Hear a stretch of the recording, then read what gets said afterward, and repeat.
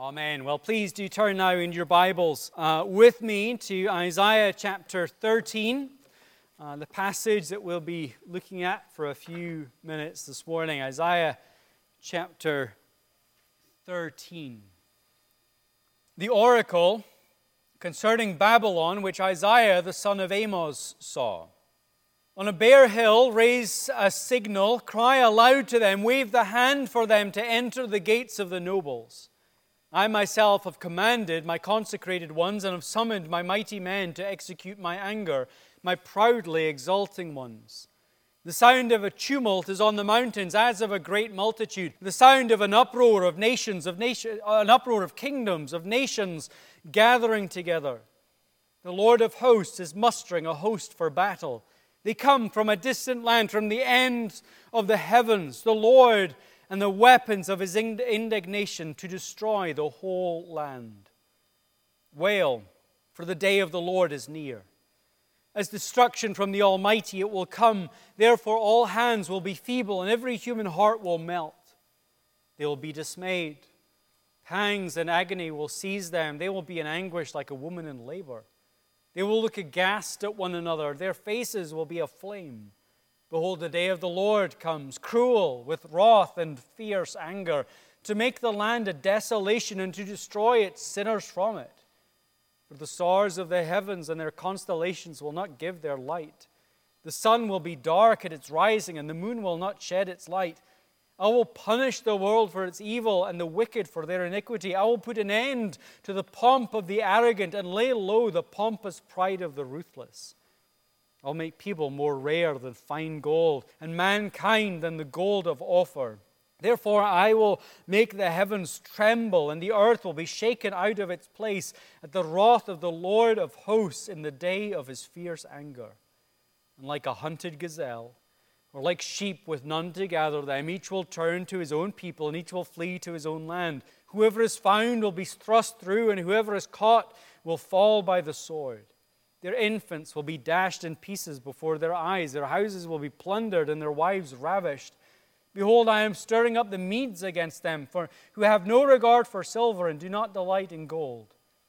Their bows will slaughter the young men. They will have no mercy on the fruit of their womb. Their eyes will not pity children. And Babylon, the glory of kingdoms, the splendor and pomp of the Chaldeans, will be like Sodom and Gomorrah when God overthrew them. It will never be inhabited or lived in for all generations. No Arab will pitch his tent there. No shepherds will make their flocks lie down there. But wild animals will lie down there. And their houses will be full of howling creatures. There ostriches will dwell, and there wild goats will dance. Hyenas will cry in its towers, and jackals in the pleasant palaces. Its time is close at hand, and its days will not be prolonged. Amen. Amen. Well, the book of Isaiah is a book of grace. It is, as we have noted, the book that the early church called the fifth gospel, because it is a book that is absolutely dripping with the grace of God towards sinners. Now, that is not something that is always immediately obvious when we just read through this book, especially when we read chapters like the one that we're looking at this morning. It's easy, I think, especially in our culture, for our minds to be grabbed by the warnings of God's judgments against sin to the point where it's hard to see past them.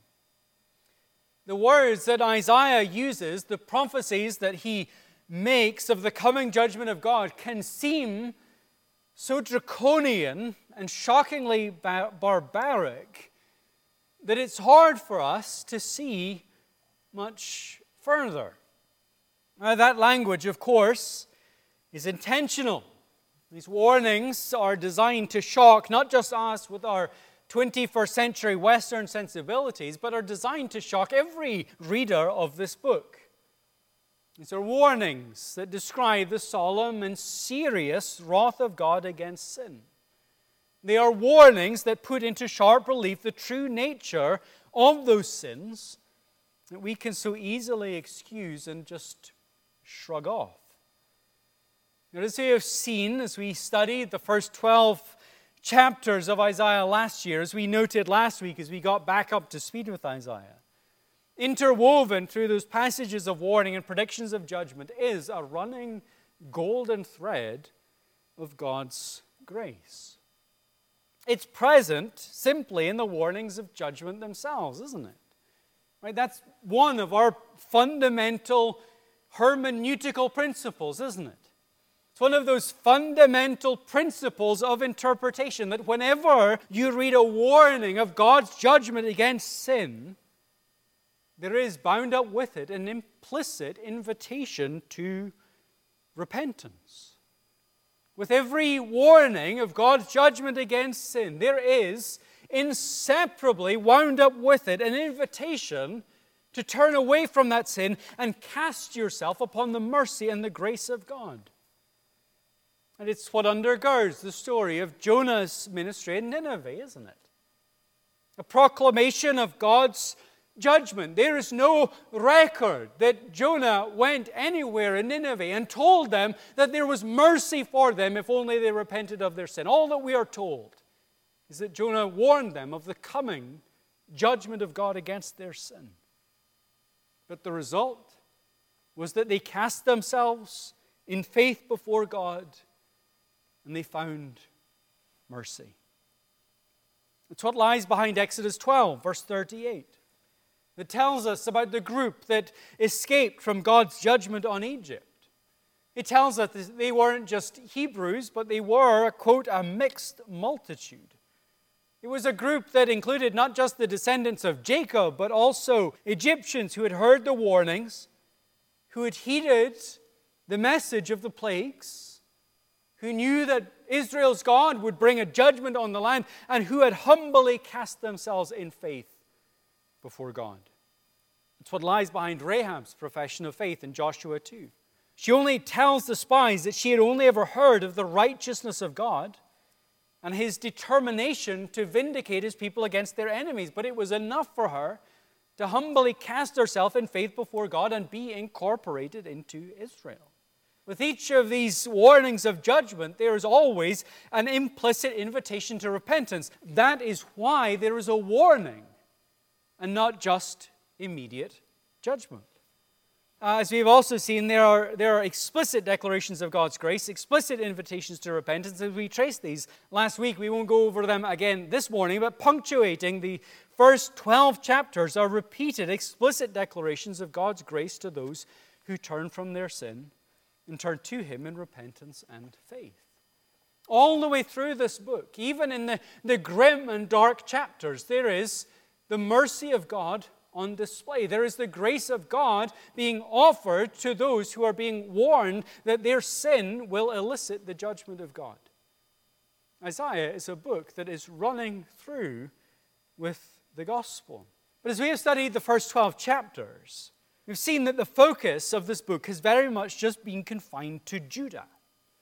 It has been confined to the covenanted people of God, at times including those who dwelt in the northern kingdom of Israel. But specifically and repeatedly, the focus has been really on those who dwelt in the southern kingdom of Judah. The focus has been showing the people of God their own sin.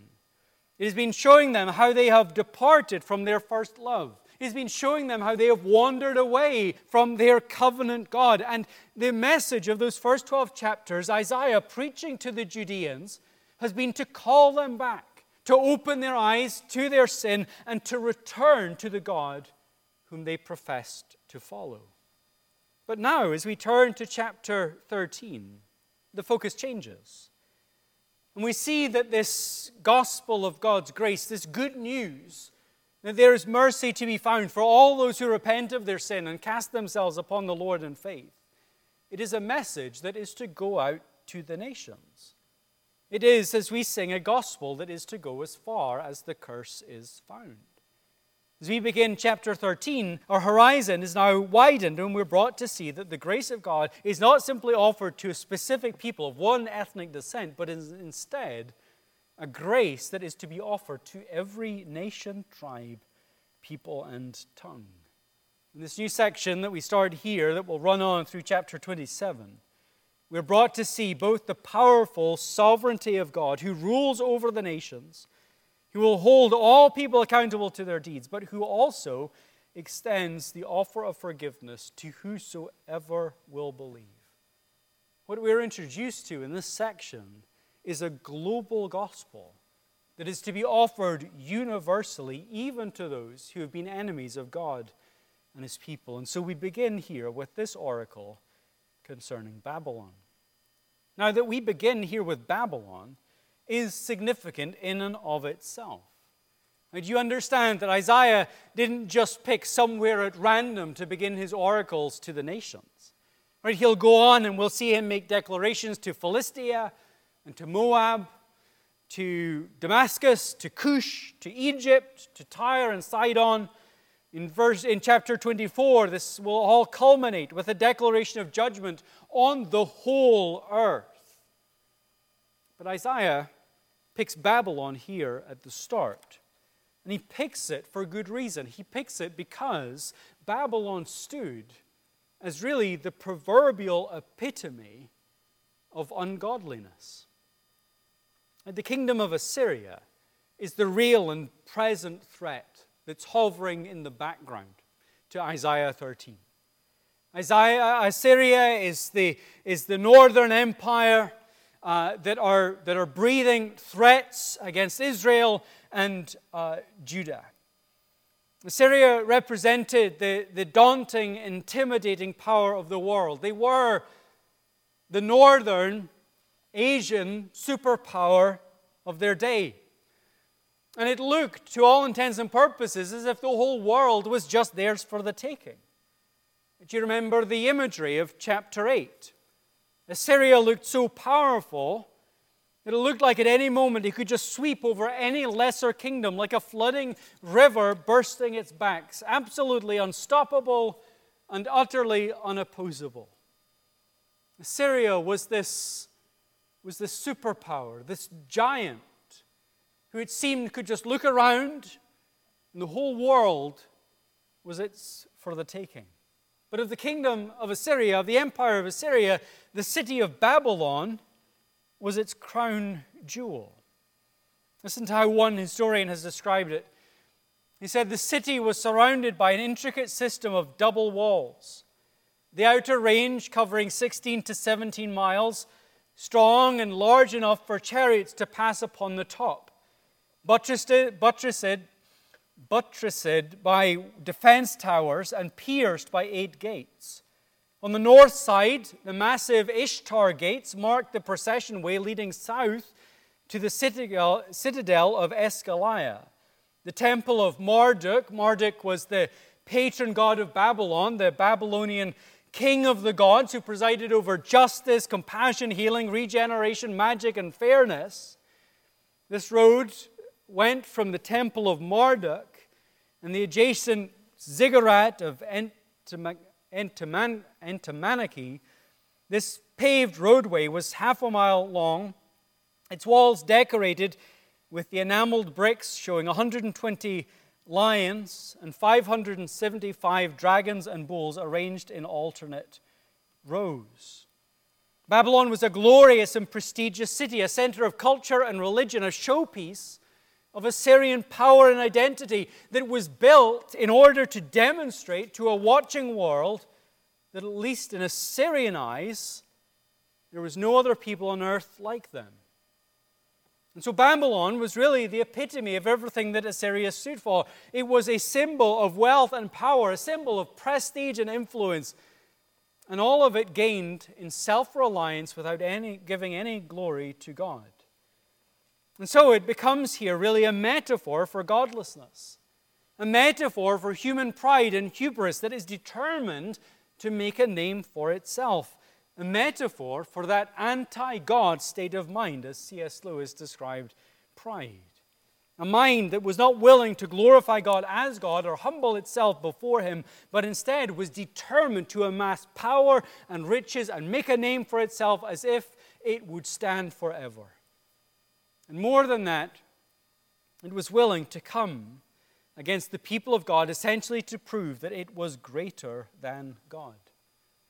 That's why this series of oracles begins here with Babylon. It is the very epitome of how sin corrupts the human heart to make us adversaries against God, comforting ourselves and emboldening ourselves with our human achievements. Now, of course, Babylon will remain this metaphor throughout Scripture. Famously, it will appear again in Revelation as a pseudonym for Rome, a symbolic name that condemned that city as the very embodiment of the anti-God state of mind in the first century. Condemning Rome as the very epitome of that pride-filled, self-reliant kingdom building that only seeks glory for itself. And of course, more than just Rome, this name would go on and symbolically stand for every anti-God, pride-filled culture and people that seeks only its own glory. And so that's why it's given the prime position here. Babylon is the very encapsulation of the world outside, apart from God. But despite its pride and despite its impressiveness, despite its defenses, despite its seeming impenetrability, this oracle comes and warns that Babylon is nothing before God, and warns that when God unleashes his wrath against him, it will crumble like a house of cards. This oracle warns that a day is coming when God will call the Medes to do his will. And they will sweep down from the north and they will devastate the city to the point that it will be, verse 19, like Sodom and Gomorrah. They will be essentially wiped off the map, that it will end up uninhabited, and its glorious temples will be brought down and will end up overrun by wild animals. The day is coming when God's sovereignty will be put on magnificent display, when it will be put on terrifying display, and God will call, not for Israel or Judah, but in his powerful sovereignty, he will call for the pagan Medes to come and do his will.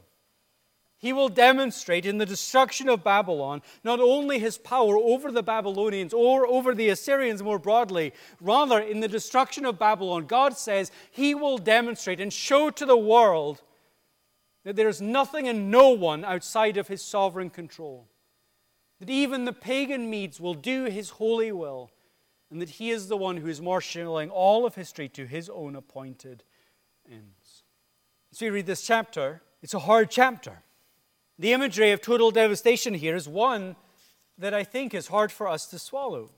This is one of those chapters that if it were made into a movie, we probably wouldn't watch it.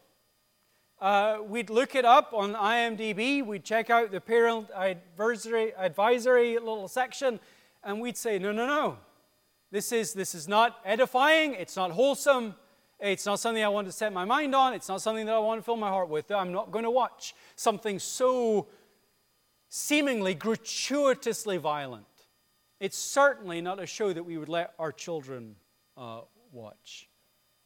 When we go through this, and just take it line by line and realize the imagery that is being used here and the description that God is using concerning the fall of Babylon, it's gruesome. It's grim, it's bloody, it's horrible. But you understand it's not gratuitous. Right? This is an eye for an eye. This is a tooth for a tooth. In fact, what God describes here, what God through Isaiah describes here, is almost a mirror image of the Assyrian strategy for war. If you were to go up and look up a Bible dictionary, you would find this description that tells you of how the Assyrians would go and wage their war. And we know how they did it. They would often go and they would lay siege to the most prominent city of the little kingdom that they wanted to overtake. They'd lay siege to it. They'd send a messenger to the king saying, "Give up, it's futile to resist." And while this was going on, they would send out an army to the smaller little villages and towns surrounding. And they would start to torture the inhabitants. They'd start to rape the women. They'd mutilate the bodies of those inhabitants. They'd gouge out their eyes. They would even skin them alive. They would burn the towns. They'd cut down the orchards. They would salt the fields so that they could no longer be used. They would take skins and heads and body parts, and they would put them on display to show that resistance is futile. There is no one like the Assyrians. They did it gratuitously to show that they could. There was no one who could stand in their way. There was no one who could stop them. They were the Assyrians. They were the masters of the universe. And nothing and no one could stand in their way. It's what we read here.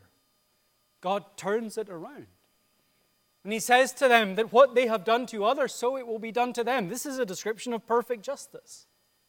But it is Jesus who said that in the economy of God, Luke chapter 6, verse 38, with the measure you use, it will be measured back to you. That's what's being described here.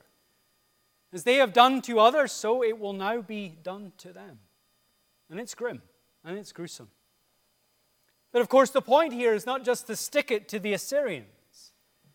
The point here is not just to gloat over their coming destruction. The point here is not simply to just make the Judeans sit back self-satisfied. Ha ha, you enemies of God's people, you will get what's coming to you. Right? This oracle is designed to confront its hearers. It's designed to confront its readers with that crucial question for all of life. Where is your security to be found? The answer that the Assyrians were pursuing is what commentator Alec Motyer has called the superpower solution.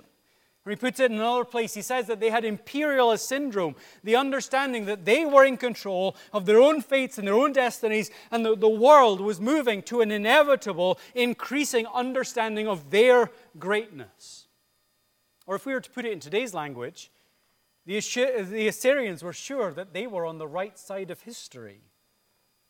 They were winning.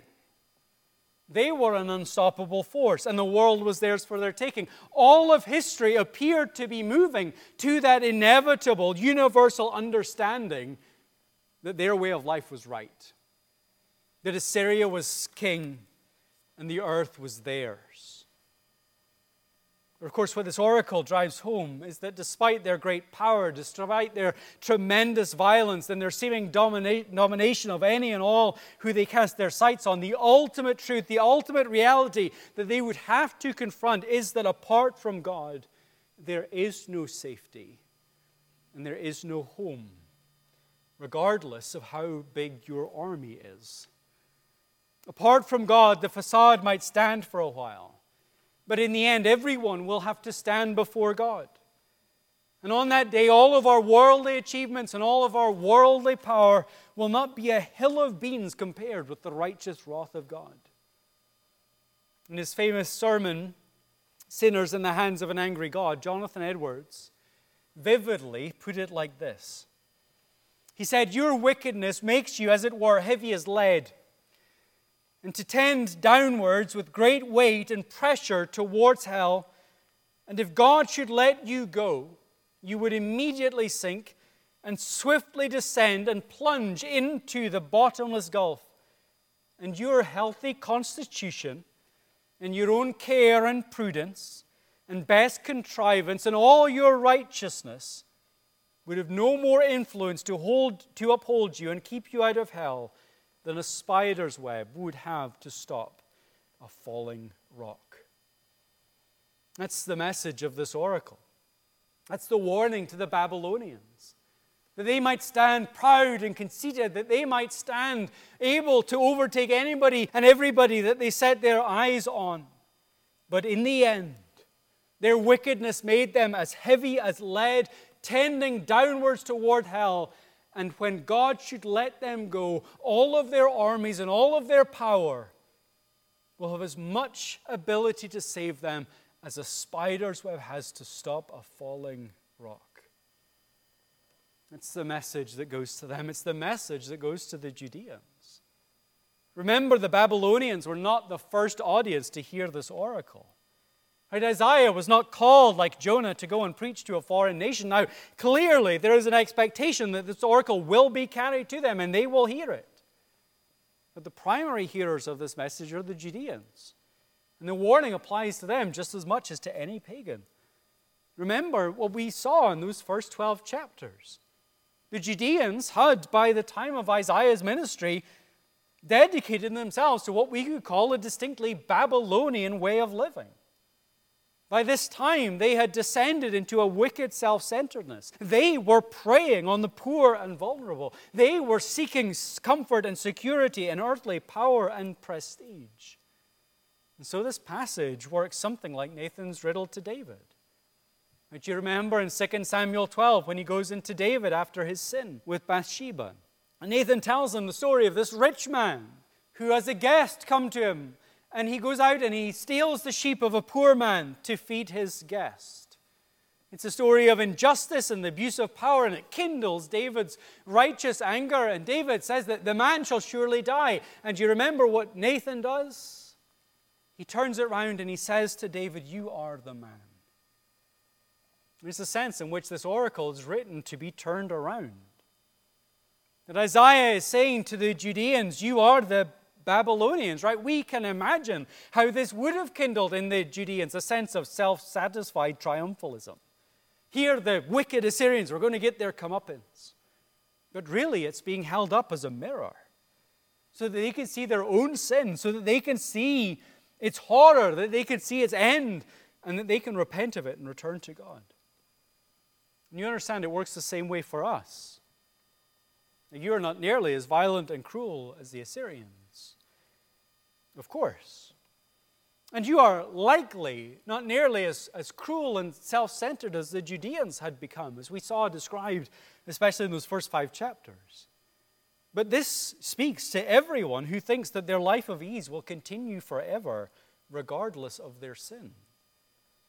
This passage warns us that there is a coming judgment, that there is a coming reckoning for sins, that God will not let sin go, that He will not stand idly by as we indulge injustices, as we pursue lives of self-satisfaction that are independent of Him.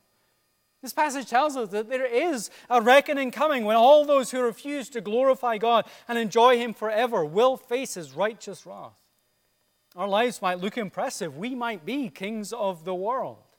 We might be on the so-called right side of history. Our worldview might look like it is on an inevitable path to universal acceptance.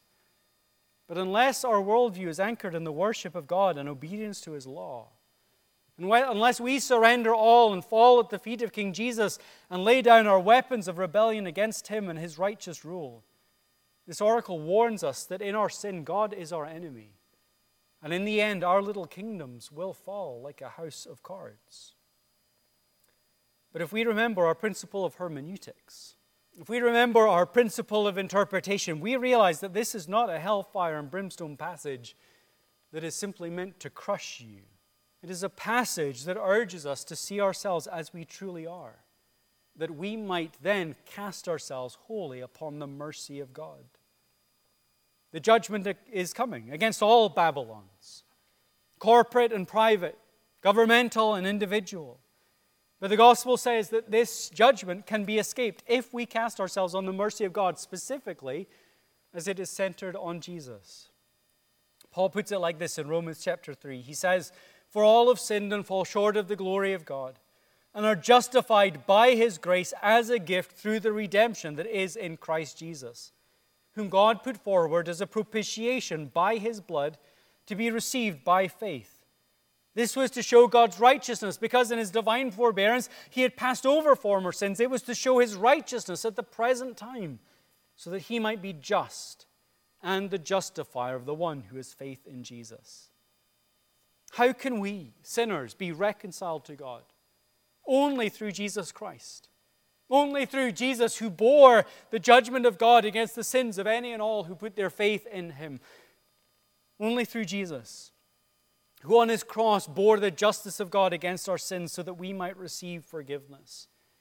Only through Jesus, who on His cross was laid waste by God that we might be granted eternal life. Only by Jesus, who on His cross drank the cup of God's wrath down to its very dregs, that we might sit at the table of God's blessing.